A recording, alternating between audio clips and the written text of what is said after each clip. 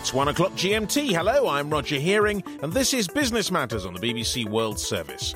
We're connecting the time zones. Today we're live in Singapore and Stanford. And my guest today, Simon Long and Alison Van Diggelen.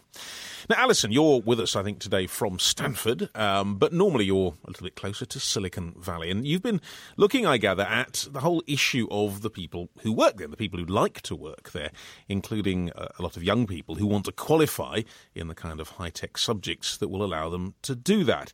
And specifically in all this, you've been looking at income equality in the area.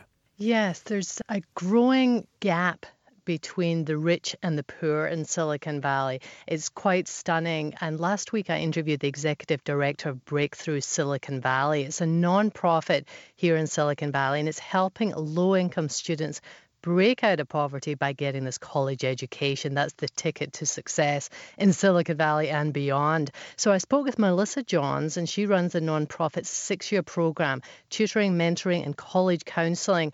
And her team has impressive statistics.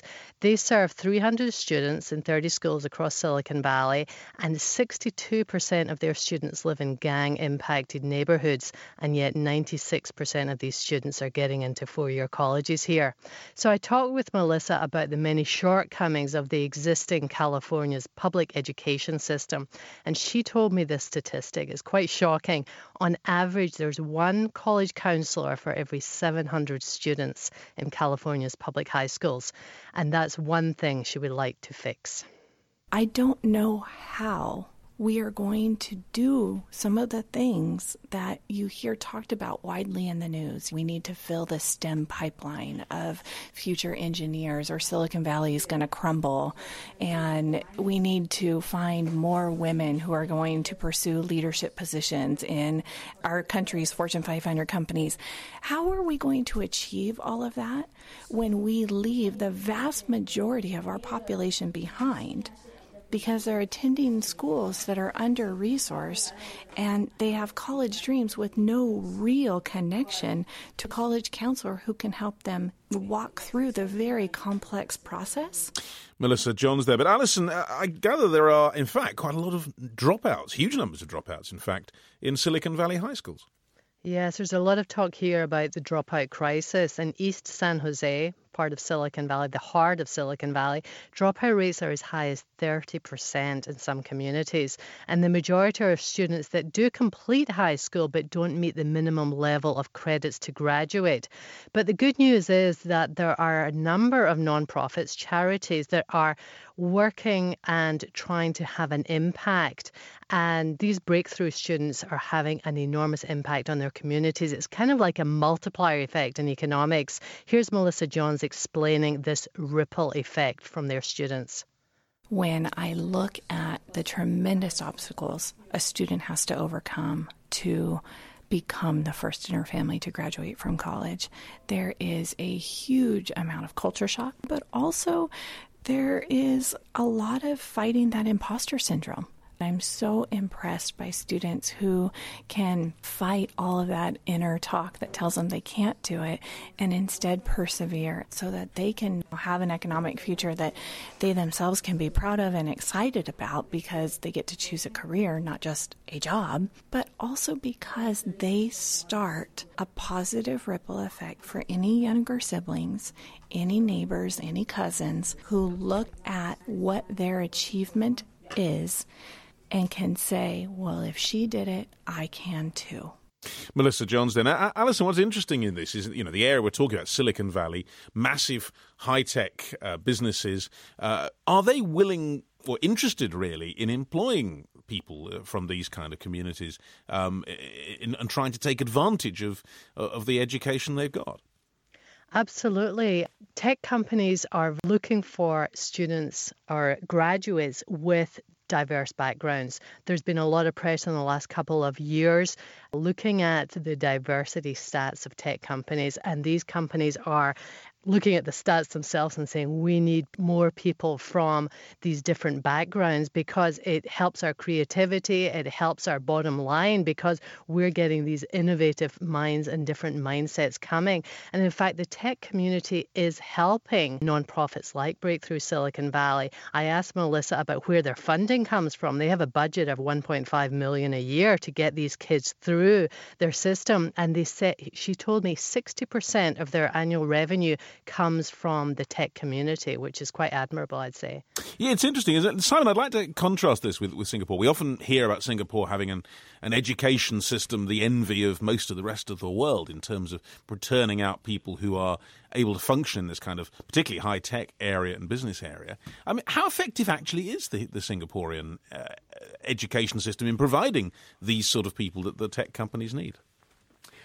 It's actually something of a concern here. As you say, the education system is widely admired and very successful, but there are, I think, three particular concerns in this respect. One is that traditionally Singaporeans have been quite risk-averse in their career opportunities. They've favoured working for the government, working for a big MNC, and there have been lots of opportunities there, and that's been good. Now, when it's looking at the startup world, they've been traditionally very unwilling to take the risks that involves.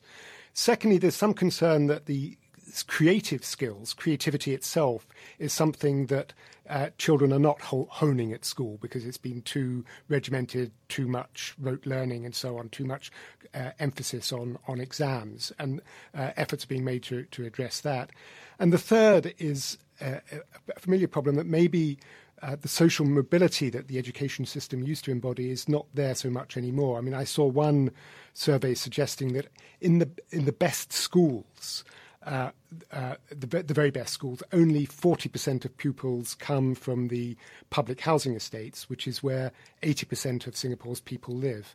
So there are concerns on those three fronts. That's really interesting, actually, that last point, because in a way it reflects what we've been talking about happening in Silicon Valley too, the exclusion of some groups of people who might need to be included in order to keep these kind of industries going. I mean, is the Singaporean government concerned about this and actually taking any kind of action on it?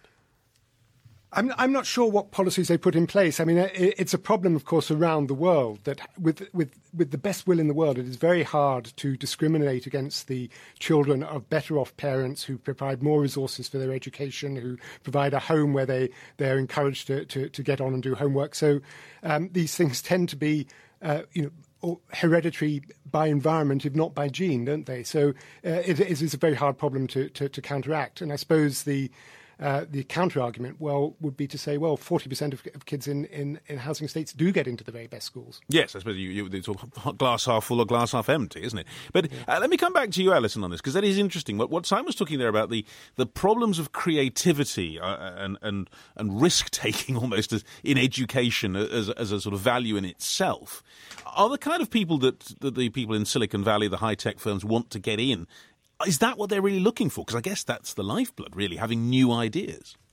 Absolutely. Silicon Valley is the world center of innovation. So by definition, they're looking for risk takers. They're looking for people with fresh ideas, out-the-box thinkers. And so this diversity equation, it works into that as well. But I think the key takeaway from Melissa's interview there is these kids, because they're nonprofits like Breakthrough are bridging this gap, these kids are allowed to choose a career and not just a job. They're breaking out of this cycle of poverty. So it's a win-win. It's a win for the community and it's a win for these children themselves. And I think, Alison, a lot of people think about Silicon Valley, just assume it's this amazing place with bright white buildings, modern buildings stretching into the infinite distance. Don't really think about there being areas of deprivation in there. I mean, is it a very mixed social area? It is. It's very mixed. In fact, the latest report from Joint Venture Silicon Valley, they listed the stats on this. Average income of the top 5% in Silicon Valley is almost $500,000. That's about 30 times higher than the average income of the bottom 20%, which is $15,000. So there's a big inequality that exists in Silicon Valley, and you've probably heard about the gentrification, especially in San Francisco, but it's going on throughout the San Francisco Bay Area, and people that can't afford to stay here because we've got median rents of $3,500 for a one-bedroom apartment in San Francisco. So that's pushing out these service workers, these low-income people, to places like Oakland, and even Oakland is getting expensive. Valley, but there we are. Insights into two places one assumes are almost universally profitable and prosperous and aren't necessarily so.